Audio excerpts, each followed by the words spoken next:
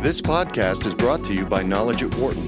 For more information, please visit knowledge.wharton.upenn.edu.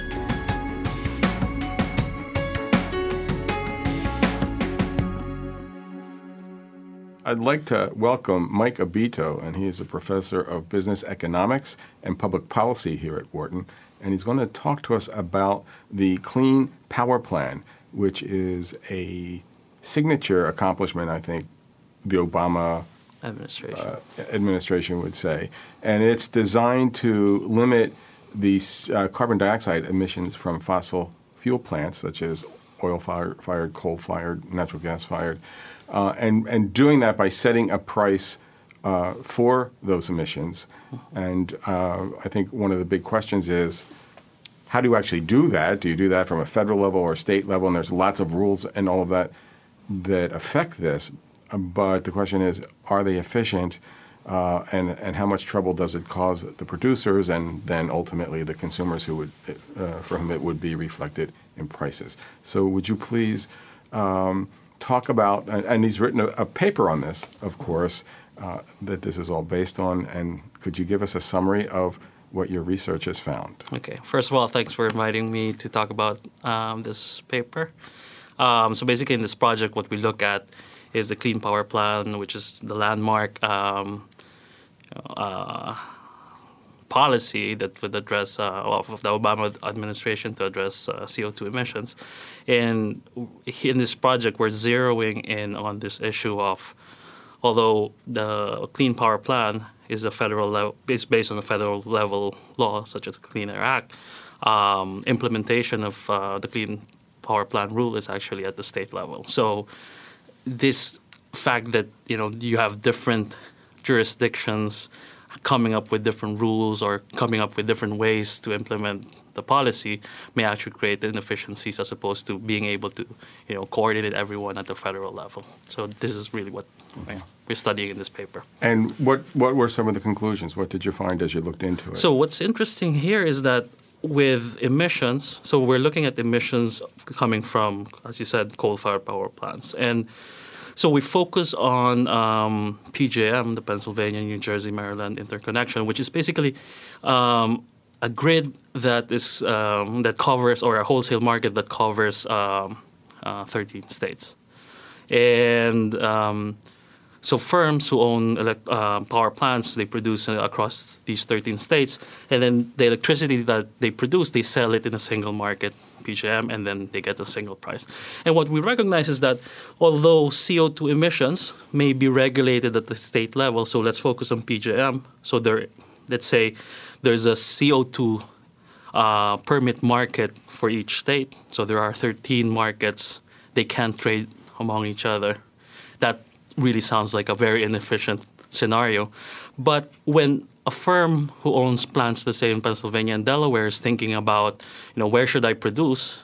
Okay, they're going to look at the CO2 price in Pennsylvania and compare it with the CO2 price in Delaware, and somehow decide, okay, where should I produce based on these CO2 prices? So even though seemingly these are disconnected markets, the fact that firms who participate in the single market for electricity actually make decisions that take into account the distribution of prices across states somehow implicitly coordinates these separate markets such that, as we found in the research that we did, such that it actually alleviates or mitigates some of the inefficiencies of these separate markets. So a power company, regardless of what state they reside in and what the rules are of that state, can easily, being part of this grid you're describing, produce that electricity in one of the other states that's part of that grid. So and so it doesn't to them. They're sort of indifferent to the regulation, except to the extent that they're going to produce it where it's cheapest, the least cost. Exactly. Right. So suppose you have two plants producing electricity exactly the same, costs exactly the same. The only difference is that CO2 price in Pennsylvania is more expensive or it's higher than in Delaware. Then, of course, I'm going to move my production to Delaware. Mm-hmm. The problem with that is you're pretty much limited with how much you can reallocate output because, the reason why probably prices in Pennsylvania is more expensive is because a lot of production is being made in Pennsylvania. So you have big plants in Pennsylvania as opposed to small plants in Delaware. So it's like I can't really move majority of my output from Pennsylvania to Delaware because it's cheaper in Delaware. So here what we identify as the main mechanism in the paper is actually investment. And the fact that investment is the main mechanism has consequences in terms of, what's going to happen to electricity prices, because of how we design the policy. And so was this all to answer the question that we have these new rules? They're imposing. It's a big change. It's a big restriction on companies, and then maybe it was thought that it's causing even more ripples and problems because now it's got to go from the federal level to the state level, and it's complicated, and that's just churning up all this inefficiency you're talking about. So it was the purpose of the paper to show that, well, in fact, the way that the market is set up kind of bypasses all of that? In a way, it kind of has that message. So I guess we're coming from the premise that having states coordinate and have a single market and agree on and have a consensus of how to design a single market, it's a difficult proposition. I mean, you could think about it with a bigger picture. Like imagine, we're all hoping for a global CO2 market. Right. But, in order to have that, you have to have China, the U.S., each of these countries actually agree on the details of this market. Could take a while. Could take a while or even forever. The point of the paper is that, okay, wait a minute. We don't need to really aim for that. We can actually, the fact that, somehow we're talking about CO2 emissions, but it's coming from certain activities, as long as these activities are coordinated across these different entities, a big enough group coverage, then we can actually do something. So that's interesting. So it's kind of a hopeful message. Exactly. That you can actually apply some restrictions that will help keep carbon out of the atmosphere, and you don't need to have it coordinated internationally or even across the U.S. And these regions are already set up on grids that cooperate and coordinate, because when one plant has a sudden demand and can't meet it, there's a grid that they can draw on from an area that's not using it at the moment. So, although in the project we're focusing on the PJM, which is PJM, just so we make Pennsylvania, New Jersey, Maryland, right? Okay. Which is the market that covers Pennsylvania. Yes. Okay. Although we're focusing on that, there are a bunch of regional markets in the U.S. As you said, they're actually still somehow interconnected. Right. Yeah. And as we talk about building infrastructure, which is something that both presidential candidates talked about, and now we have a new president who presumably might follow through on that. Some of that could be on the electrical grid, which would mean different regions could more easily connect to each other, and that would create an even greater level of efficiency. Is that? We don't address that in the project, but it's one of the things that is part of what we plan to look at in the future.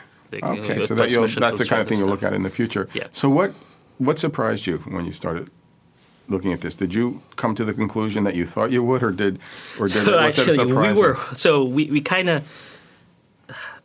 the basic economics is there. We kind of understood the basic economics, but how far? Because so specifically, we're looking at our primary focus was on electricity prices under state by state, which is having separate markets, versus regional, where over PJM there's a single market.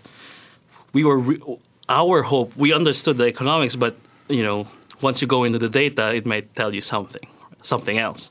So we were hoping that at least these are the electricity prices under the state by state and regional are very close. In fact, that's actually what we found, right? What surprised us a lot is that profits are actually end up to be better in the state by state as opposed to regional case. And that was really, in a way, surprising to us. And it's only recently that we actually understood what was happening.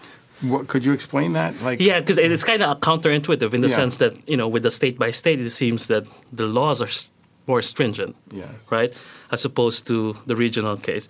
And the reason why you actually end up with higher profits with state by state is that, this is not a general thing, but it just so happens that, given how much it costs to invest, what is your portfolio of plans, and what kind of investments you can make, the fact that, with your current portfolio of plants, you're barely making any money. Okay, that's what we mean by basically the price that you're getting in the market is almost exactly equal to your cost. Okay, and these plants, once you introduce the CPP, the cost is going to go up. But demand for electricity is what you call, at least in the short term, is very inelastic in the sense that people are willing to pay, almost any amount just to get that specific amount of electricity, right? So what's going to happen is that when costs go up, prices are going to go up in the same proportion, and people are willing to pay for that. But that creates a very strong incentive to invest, okay? So once you invest, and the fact that you're investing in technologies that are cleaner and actually more efficient, that means that, when you compare the existing plant's cost versus the new investment, the gap is like this. But then because of stringent laws, this is actually going to go up. So the reward from investing is actually much higher.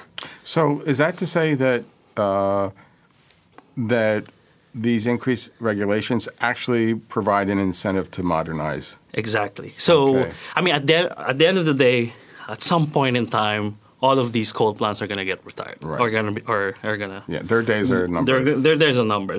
What a stringent CPP or a state-by-state CPP does is it basically makes it faster. Okay, it's going to up. give a really strong signal. Speeds up the retirement of these plants. And here, the underlying assumption in our models is that firms are profit maximizing. We're not coercing them to invest. We're not forcing them to invest. It's just that the reward from investing is actually much higher with a stricter law. Yeah. And when you're producing electricity, it's not like there's a thousand different markets you can go to. You're wired into your location. Exactly. You're not going overseas. participating You're in not the market. going to Mars. Exactly. You can't even store it, for example. can't even store Once it. you produce it, it has to go there. Although that may change, right? With the With batteries they're talking batteries about. and stuff. Okay. Yeah. So you said you gave us one example of something you'll be looking at next. What else will you be looking at? So actually, what's interesting is that I work with a bunch of co-authors in this paper, and I basically didn't sleep this morning. I was watching the elections, and the moment that we got the results of the election, my co-author emailed like, what's going to happen to the CPP?